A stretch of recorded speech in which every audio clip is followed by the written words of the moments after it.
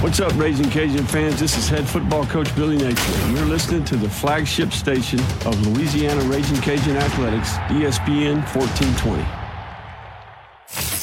He thinks Drew Brees should run for president, with Zion Williamson as his running mate. I vote yes. It's the Great Scott Show with Scott Prather on ESPN 1420 and ESPN1420.com.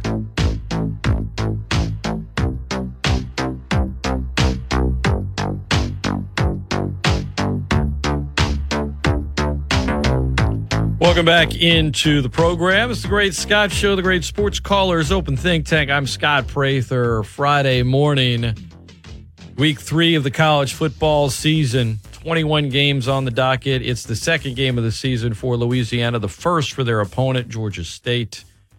The game is in Atlanta tomorrow. We'll be on the air with pregame at 9 a.m., 11 o'clock kickoff here on ESPN 1420.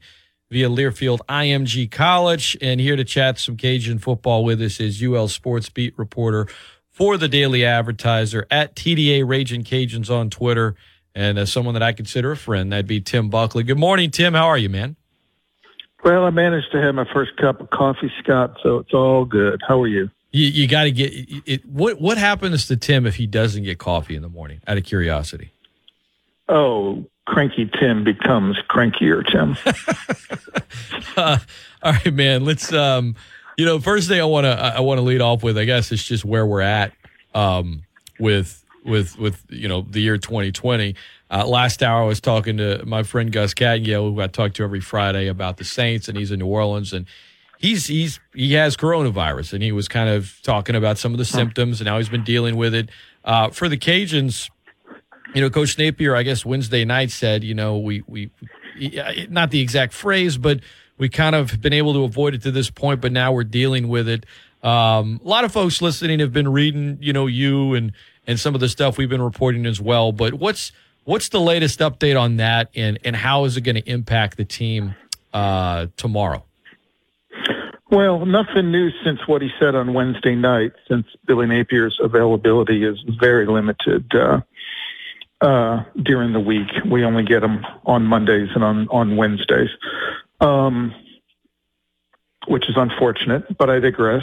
So nothing new since Wednesday night, but as far as we can discern, there's 3 key people, arguably 2 key people, as long as Levi Lewis does not get hurt, who we know are going to be out. One is the starting cornerback, A.J. Washington, who, of course, had an interception against Iowa State, and that kid's been playing great. He's had 4 interceptions since the start of last season. Kind of a little bit under the radar despite that, but really has been a big contributor. So they'll miss him. They'll plug in Mekhi Gardner, JUCO transfer kid who, had limited action last season. He played in 4 games, but managed to keep the red shirt. And, the next man up who'll pick up, even more reps with Washington being out is Trey Amos, from Catholic High down in New Iberia, who by all accounts is going to be a great one, but, inexperienced nonetheless. So, some youth and inexperience on the corners are something that maybe they had to be arguably, although Billy Napier downplayed it, arguably had to be watching out for anyway, but even more so now. And the other one another one is Sonny Hazard, the defensive lineman, true freshman who, looked like he was really having a nose for the ball. That kid seemed to be all over the place when he was in there at Iowa State, and he got some significant action. That's mitigated a little bit by the fact that they'll have Zion Hill coming back, and they also, and this is kind of a surprise, they also picked back up Kendall Wilkerson, who we were led to believe was going to be out for much, if not all, of the season, and all of a sudden he pops back in as available and on the depth chart in their week 2. He was the one who was in an auto accident in the spring, something that they kept hush-hush over the summer, and but it turned out he broke a bone in one of his legs and he dislocated a wrist, but he's going to be available anyway. So that'll help with Hazard, the freshman, being out. And the other one is, and if you're a Cajun fan, you're knocking on wood that nothing happens to Levi Lewis, and that's no knock on the other reserve quarterback who they have, but Javier Magalay is out. He was listed as their number 2 going into the Iowa State game. In all reality, he was their primary backup last season. He's another one who's out, which leaves 2 redshirt freshmen with very limited experience as the number 2 and number 3s, with Chandler Fields from the New Orleans area and Clifton McDowell out of Texas. McDowell had been the scout team guy. He gets elevated to the number 3. If you got to turn to Fields, they really like him, and you've heard really good things about him. And Billy Napier said he'd be totally confident if he had to, throw him into a game, but inexperienced nonetheless. So those are the 3 that were, obvious ones to extrapolate off of the depth chart, or missing off of the depth chart. And beyond that, we'll just have to continue to kind of piece the puzzle together. Tim Buckley, our guest. This is an obvious answer to me, and perhaps to you as well. But the question of most indispensable player, what you were just saying about the backup situation. But even if it's all kind of set, just based on the nature of the position, the leadership values, is Levi Lewis the most, I guess, indispensable player? No, indispensable is a strong word. I get it. But basically the biggest impact the team would have if they missed this single player, it's got to be Levi, right? Or do you think there's some other players in the running for that? Well, I'm going to go with Shane Vallow, because if you don't have a center to snap the ball, the play never starts. I mean, you just slide Cole over. He can do it too. But No, you're talking starters here. Okay. No, I mean, obviously it's Levi Lewis. In part because of the depth in the backfield. You lose Eli Mitchell, which they do not plan to do. They plan to, have him fully ready to go, even though he got banged up late at Iowa State. You lose Elijah Mitchell, and you've got, you got Trey Regis and you got Chris Smith to call on. They've already lost like 34 receivers, yet they still keep managing to have somebody else to call on. So it's not there. You lose Lorenzo McCaskill. They're not going to. That's not the case. But if you lose him, you've got Chris Moncrief, or you got, Farrard Gardner, who can slide over from the wheel and kind of handle things. They got a little depth at that inside linebacker position. So yeah, you're right. The obvious answer is Levi Lewis, although I still like my smart alecky answer with Shane Vallow. Tim Buckley is our guest, ESPN 1420. The win against Iowa State, you've been covering this program. You've been on the beat to 10? This is 10th season, I think, now. Yeah, it sure is. Is that the biggest win, regular season win, during your time covering this team? Well, regular season for certain. They've never had a win over a Power 5 during that time. They've never had a win over a nationally ranked team during that time. They've never beaten App State during that time.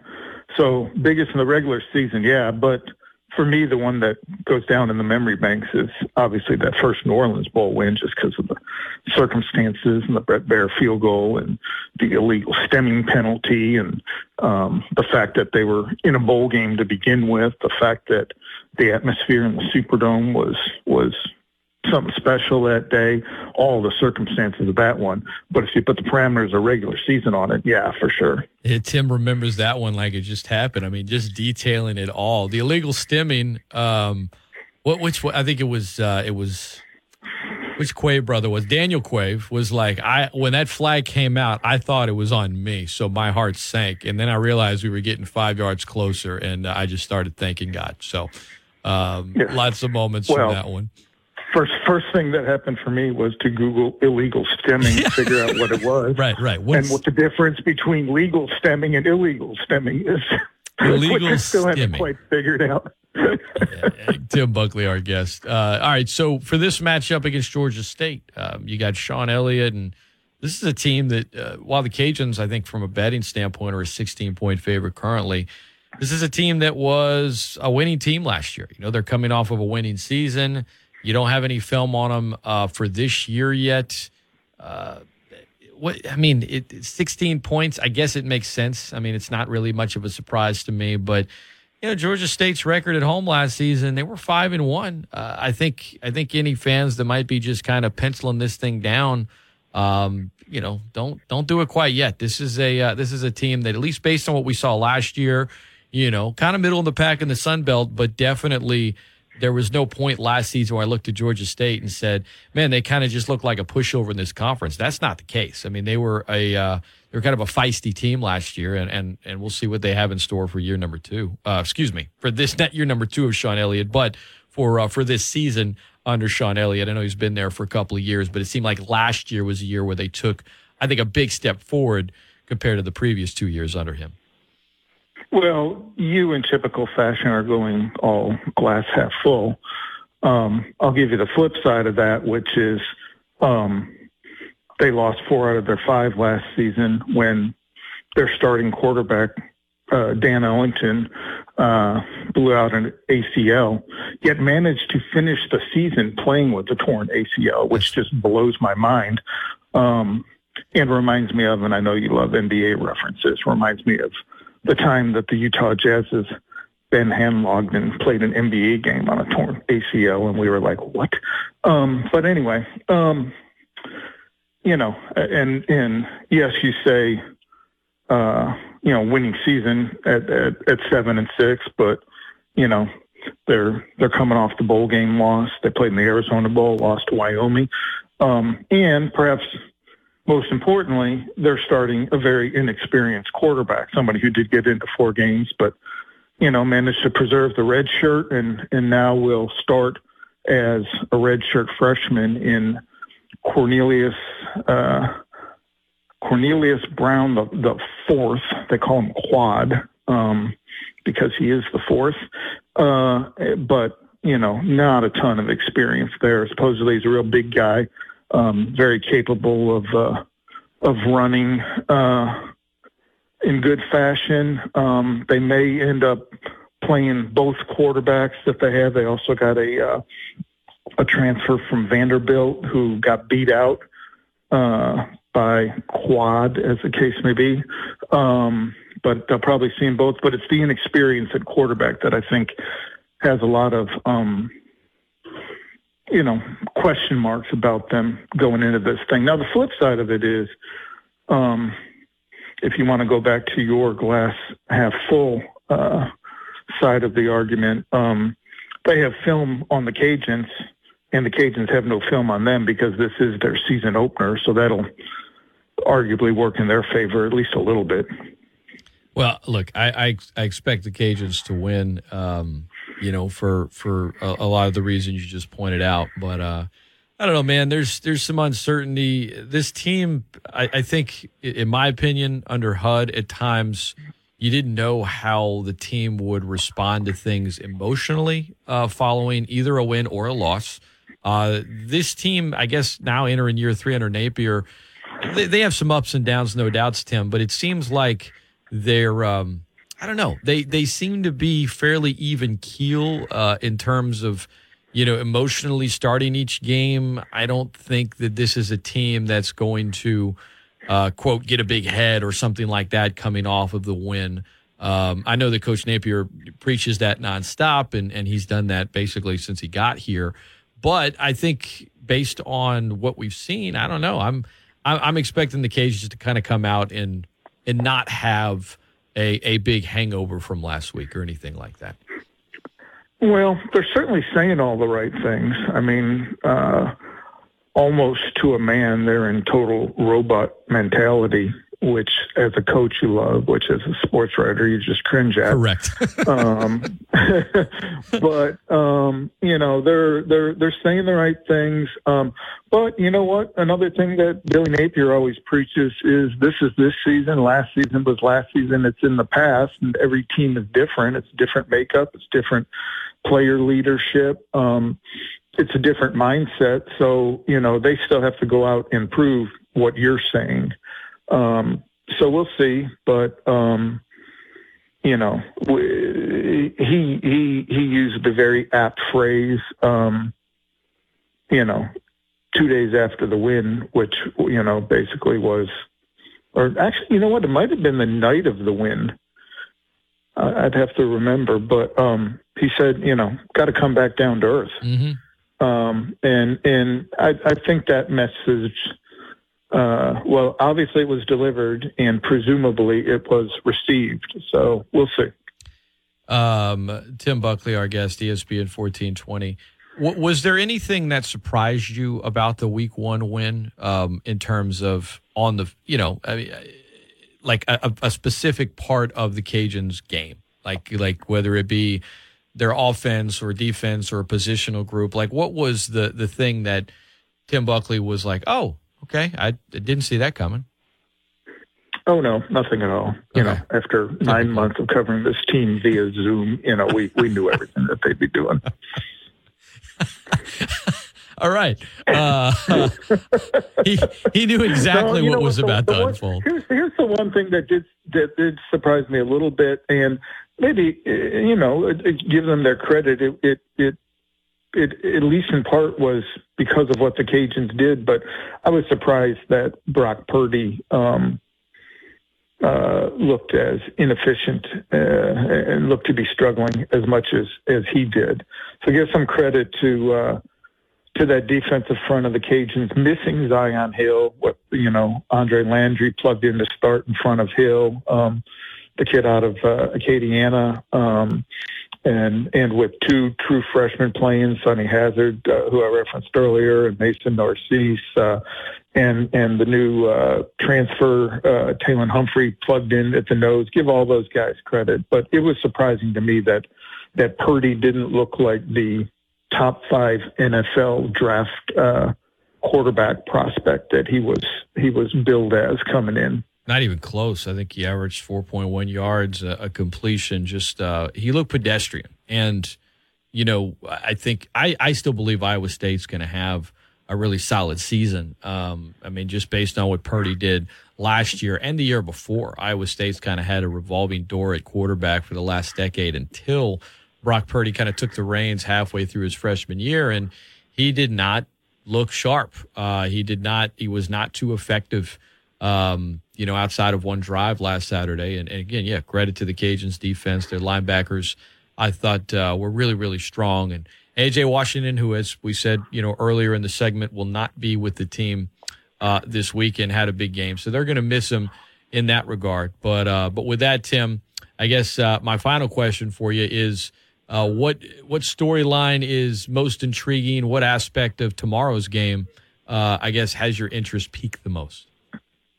Well, can they get that ground game going? The one that was 6th in the nation last year, the one that had Elijah Mitchell, an 1,100-yard rusher last season going, the one that has Trey Regis, who has an 1,100-yard season of his own under his belt in 2018.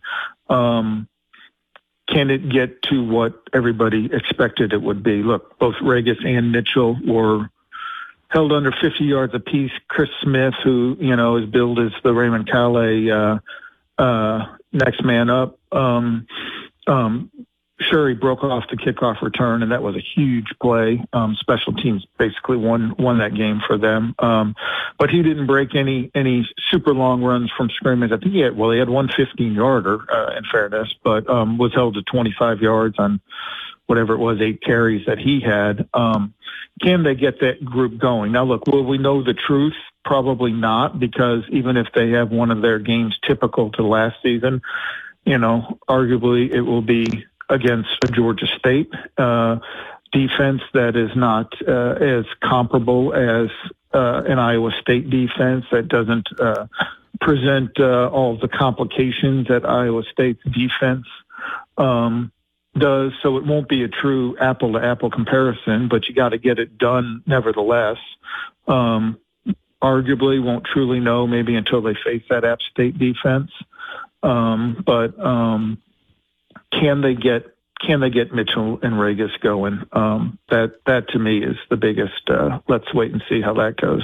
ESPN1420n.com. All right, Tim. Appreciate the time, man. And going back to your days covering the Utah Jazz, I always like to wrap up our conversation with something from there. I know you do, and that's why I tried to slip Ben Handlogten in earlier. Well, first of all, no appreciation for that. And you're going to go NBA anyway. Handlogten. I mean, I wanted to. I didn't. First of all, I was just being polite. I didn't want to cut you off. For the record. But is number one? That's just a great name. Period. But what's the wildest, craziest, or most just taken aback by a player playing through an injury? Is that the one?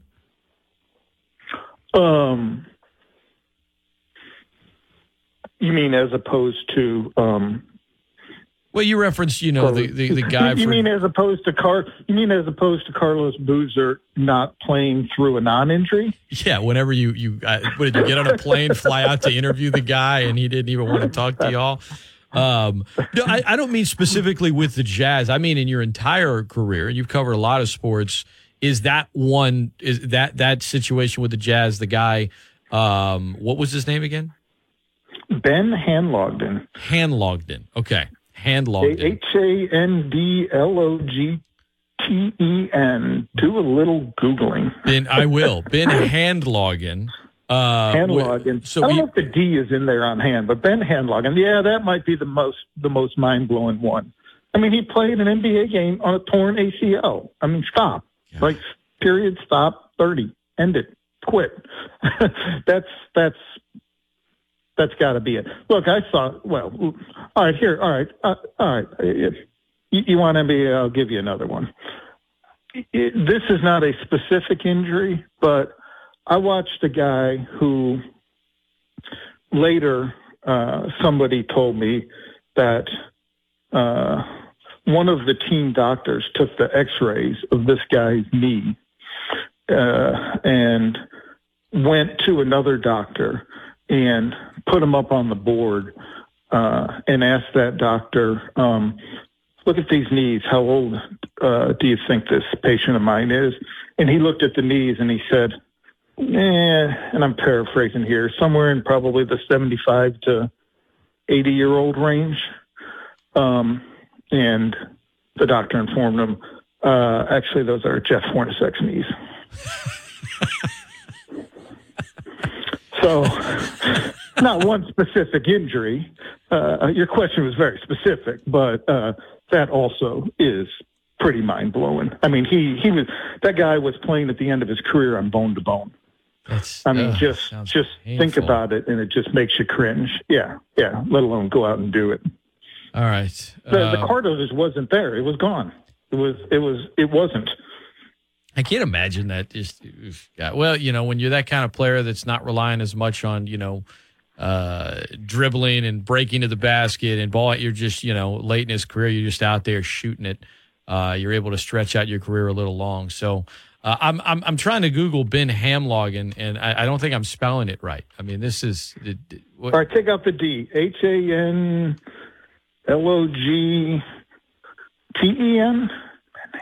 Ben Handlogten. Oh, there it is.